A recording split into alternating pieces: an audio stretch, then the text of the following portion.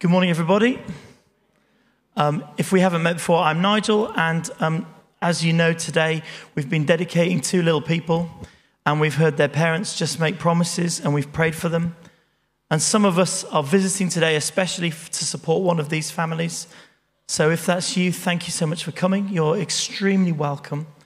And you are obviously very important in these families' lives, and you're going to play a key role in their children's lives as they grow up. And others of us are here because we're part of Winchester Vineyard Church family, and we also have a part to play in supporting these two families as we've just prayed. And in fact, not just these two families, but actually all of the children and young people that are growing up as part of our church community. You've heard the old proverb that it takes a village to raise a child. And by being here today and by praying for these children, effectively what we're doing is we are saying we're part of that village, be it a physical village or a virtual village, whatever that looks like, we're part of it. The village that's around one or both of these families, we're involved and we're invested, and we're looking forward to watching and to praying for these little ones and for their families as they grow. And I just want to share a few thoughts about families, about children, about what the Bible has to say, and about why we dedicate children as part of this church. And there are two little passages in the Gospel of Matthew, which I've got on the screen, but if you want to check in your Bible, you can look it up on the phone or open your Bible. And the first one is from Matthew chapter 18, and it's verses 1 to 5. And it's a relatively well-known part of the Bible, but it's one of the few passages in the Gospels where it talks about young people, children. It says, at that time, the disciples came to Jesus and asked him, who's the greatest in the kingdom of heaven?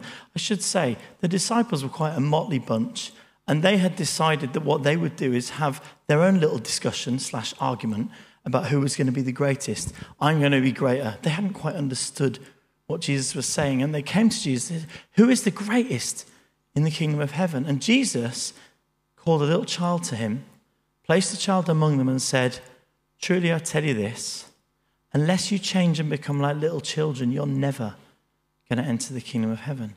Therefore, whoever takes the lowly position of this child is the greatest in the kingdom of heaven. And whoever welcomes one such child in my name welcomes me. Now, as I said, children didn't really feature in the Gospels very much, and they didn't really feature in public in their society. There were other societies around who were just awful to children, just awful. And that wasn't the case in the Jewish society where Jesus grew up. But they weren't kind of very publicly, they just didn't feature much in public. And so here, Jesus is making an incredible, powerful statement. We might think, oh yeah, Jesus and children, oh, that's cute and that's nice. Actually, what he's doing here is he's saying, I'm going to take this child, I'm going to physically put them at the front and center of the crowd as a physical demonstration. So we don't normally think about these little ones. We don't normally talk about them. This is probably not the answer you were expecting from me, but they are the most important and the most precious and the most valuable to God. It's so typical of Jesus to make a statement standing up for those who can't stand up for themselves in a certain society. Throughout his whole ministry, Jesus made a point of valuing those who were generally cast aside by everybody else. For example, in that culture, women were marginalized. Jesus brought them to the front. In that culture, lepers were cast out. Jesus spent time with them. Tax collectors, shepherds, prostitutes, the poor, the marginalized, all people who were kind of like slightly pushed out of that slightly macho and religious society, a male religious society. And every time Jesus did something to say, no, these people who you value the least, God values the most. And it was the same with children. And so the context, as I said, of this conversation is this kind of slightly sort of odd, immature argument that the disciples are having about who's the greatest. And Jesus doesn't answer their argument. He doesn't even answer their question. They're expecting him to say, oh, well, it's you. Oh, well, it's you. And he just doesn't play that game. Instead, he does something very unexpected, very profound, very simple, and just puts this little child at the front of the group and says, this is the one you need to be looking at. It's sort of like Jesus is saying, never mind your insecurities and your silly comparisons. Just look at this child. Here is your example to follow. Little children are by nature weak and vulnerable and dependent and innocent and trusting and uncertain. And these are qualities, Jesus says, which all of us need to have if we want to relate to God. There's an example to follow here. Just over the page. Oh, that's a nice picture I found. Just over the page in the next chapter, chapter 19, there's another very short passage which says, then people brought the little children to Jesus for him to place his hands on them and pray for them. But the disciples rebuked them.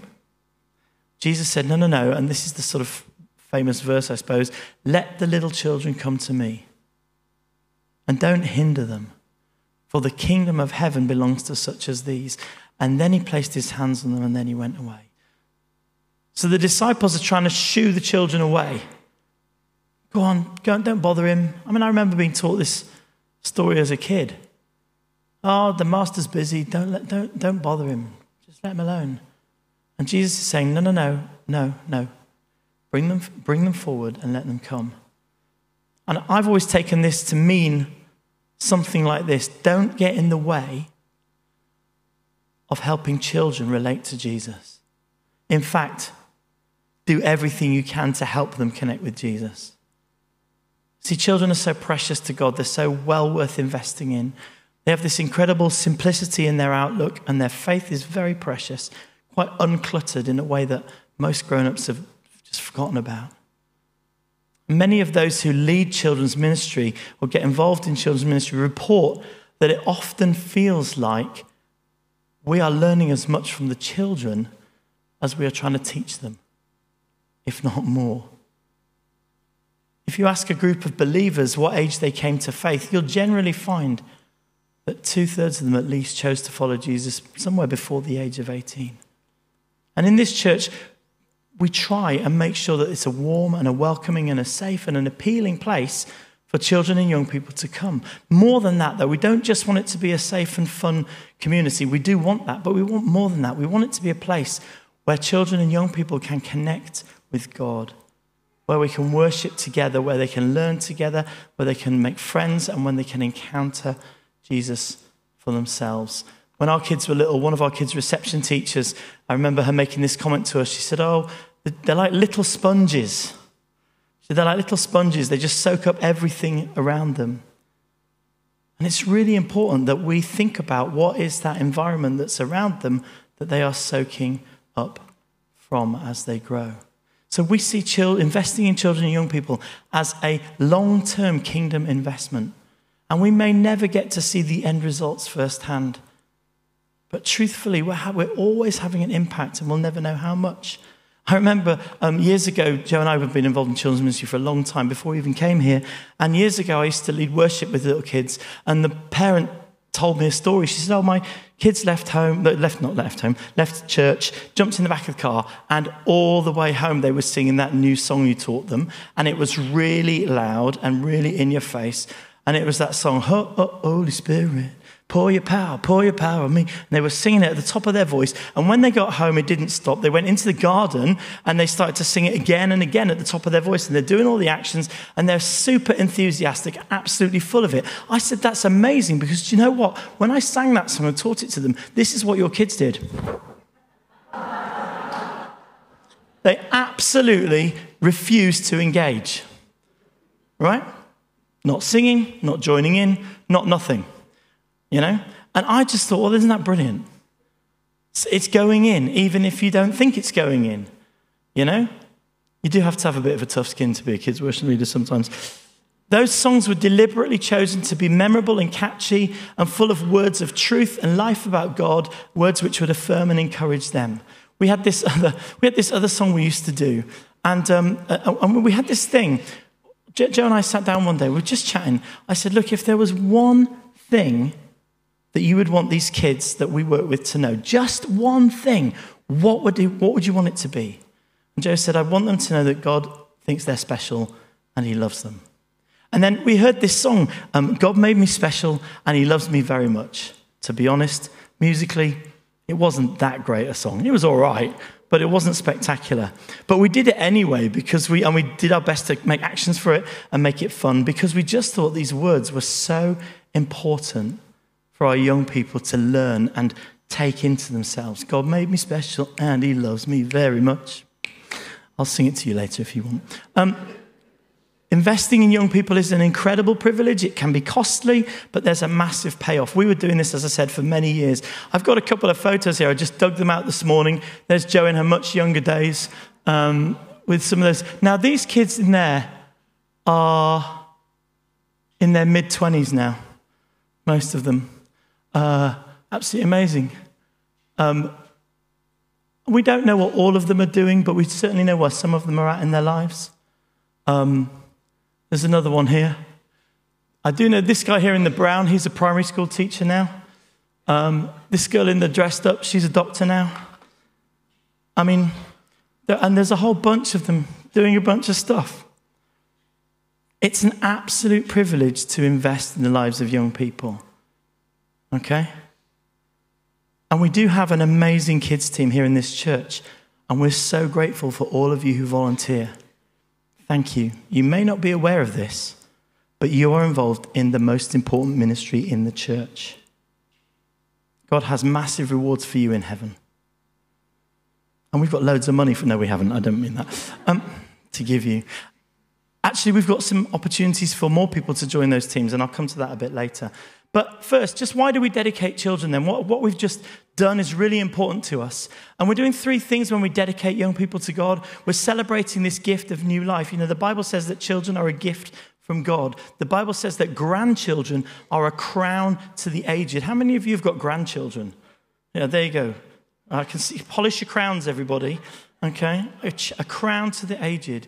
And so we're publicly giving thanks for this gift of new life, celebrating God's part in that. We're also welcoming the child into our church community.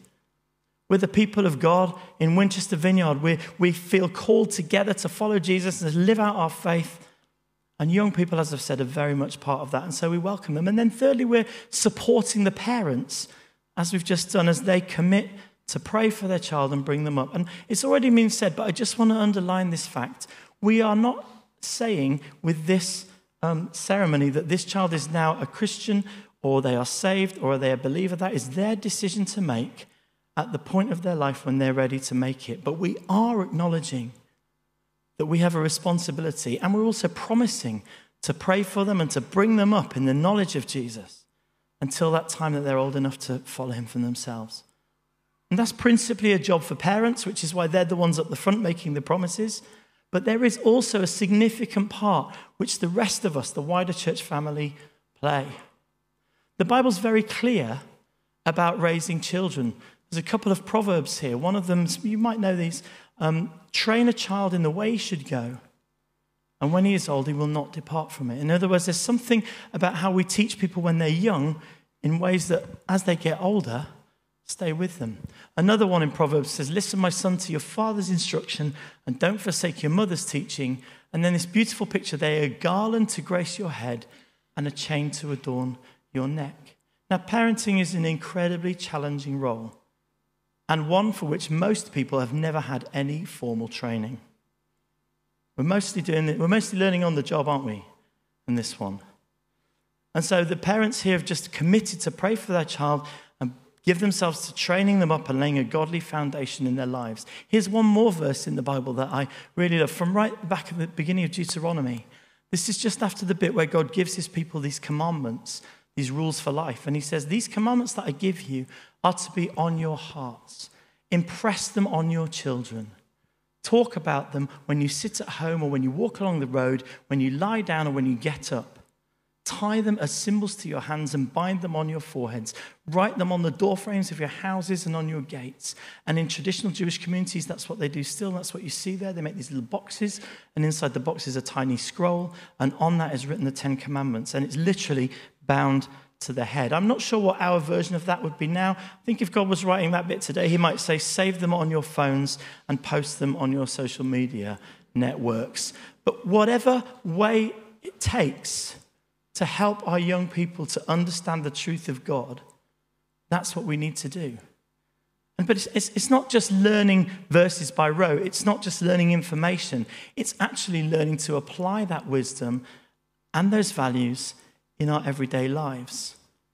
And in order to do that, our kids also need to encounter and experience God's love and power for themselves and to receive the Holy Spirit for themselves. They need to meet with God. When we brought kids, when we led kids ministry, which we did for 12, 13 years, something like that, we were very, very clear that we are not just here to teach them information about the Bible, although that's important. We are here to help them and facilitate them experiencing God's presence for themselves, connecting with God for themselves.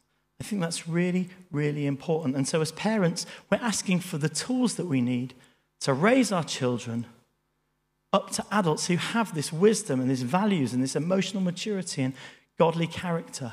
What does that look like? Well, the Bible says the fruit of the Spirit is love, joy, peace, kindness, patience, goodness, gentleness, self-control. That's what we want for ourselves. That's what we want for the little humans that we're raising to grow in all of those things. This is not a parenting seminar, but I do want to make some comments about parenting. But first, there's one verse in the Bible relating to Jesus when he was a teenager. Okay, we read quite a bit about him as a baby and then lots and lots about him as a grown-up. But there's this one verse just around this passage where Jesus was lost in the temple, and it says this, and it's very succinct. And it says, Jesus grew in wisdom and stature and in favor with God and men. And he's probably about 12 at that point, and the next thing we know, he's 30. So there's a big gap in our history of Jesus' life. But what we do know is very succinctly put this, I think, wisdom and stature and favor with God and men. And whenever we've prayed for our children and we didn't know what to pray, this is what we would pray. We would pray that they would obviously grow physically, because that's what they're going to do. That's stature. We would pray that they would grow in wisdom, in psychological and emotional maturity. And we pray that they would grow in favor and relationships with God and with others, with their peers.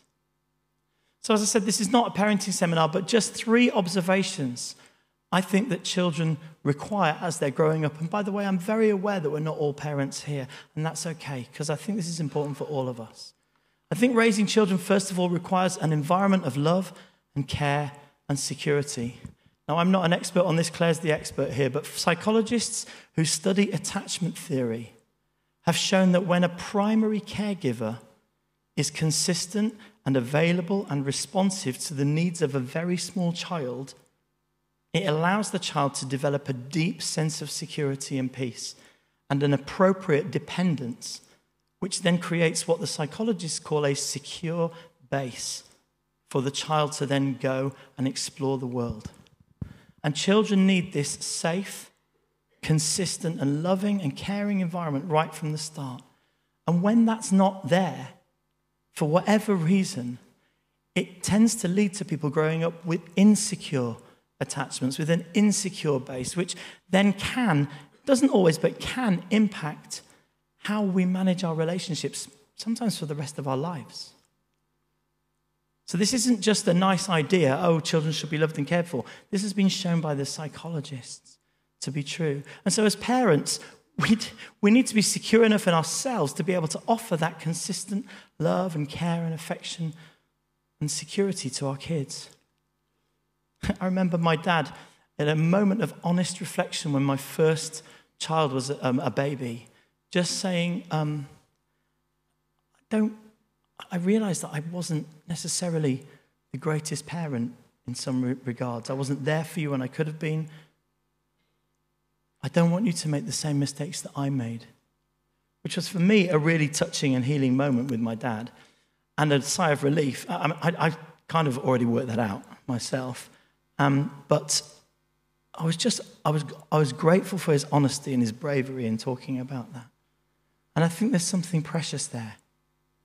And sometimes we don't feel like we're equipped to do this. But I do believe with God we can be. The second thing that I think children need is to learn some wisdom and values and principles. And obviously there's a massive sort of element of teaching. There's some teaching going on, but most of what they learn will be through modelling.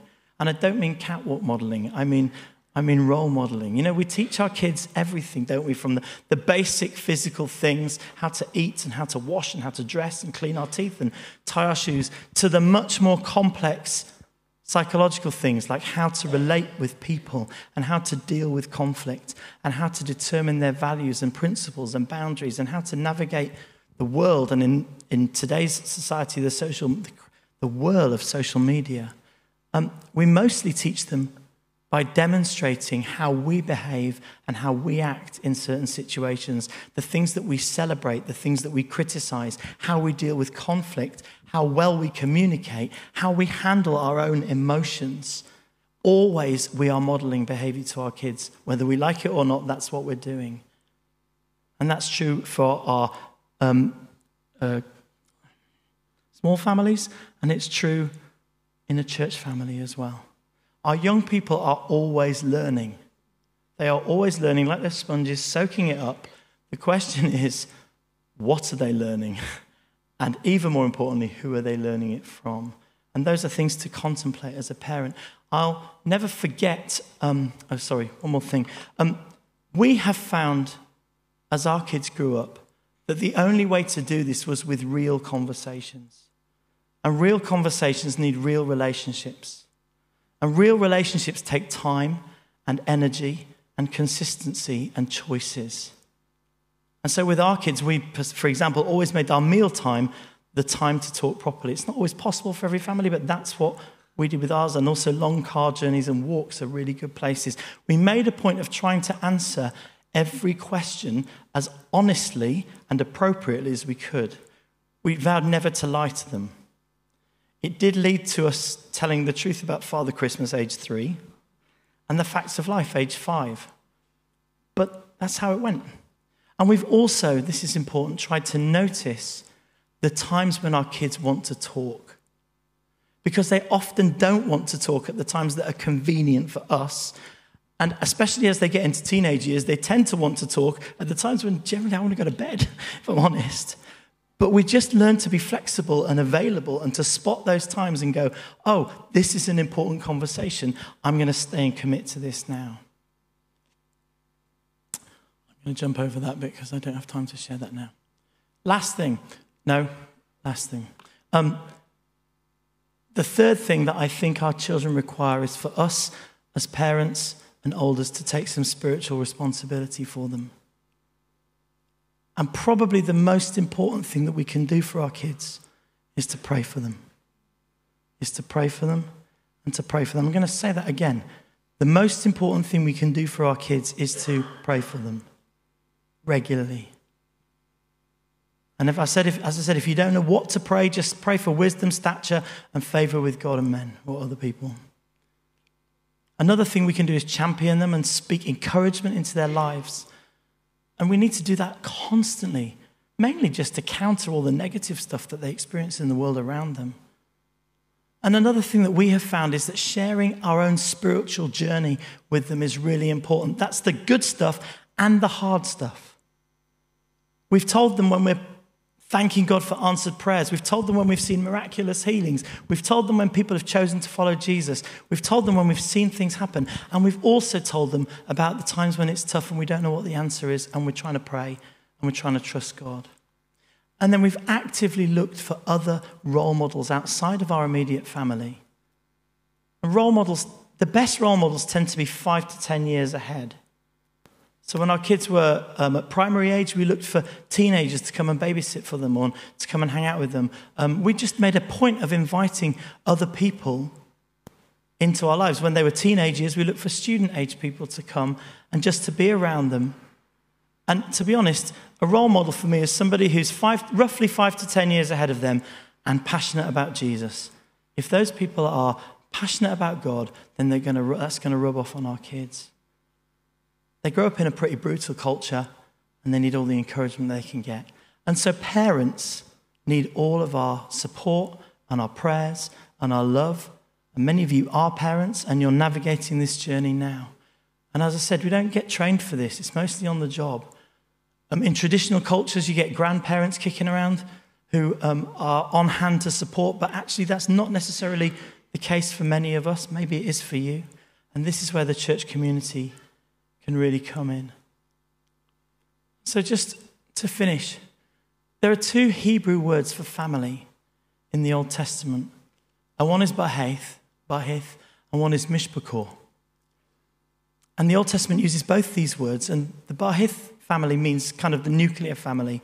It's what we would think of as the immediate family under one roof, where, as we've just said, parents are instructed to teach their children the commands of God and celebrate the stories of what he's done. But the most common word for family in the Old Testament isn't that, but it's the other one. It's mishpachor, which is much more associated with the wider sense of clan, of people bonded together with a common cause, what we might call a community.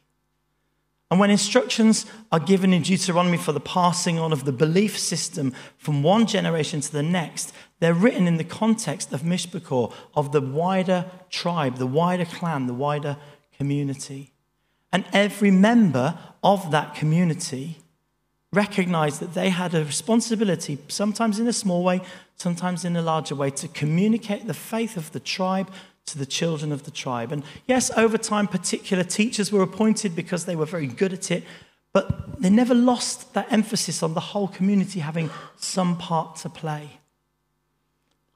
Now, you've heard me say this before, but the truth is that whether we choose to get involved directly or not, or indirectly or not at all, every member of our church community is communicating their faith to the next generation. We're doing it. They're watching. Remember what I said? Little sponges. Okay?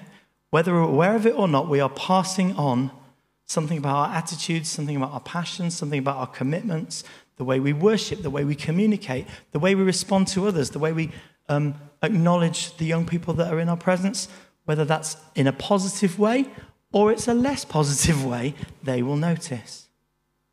All of us have a part to play in passing on the faith of our faith to the next generation. So what does that look like practically? Well, a lot of it comes down to the choices we make about our time and our energy and money. And as I've already said, we have some brilliant people on our teams here.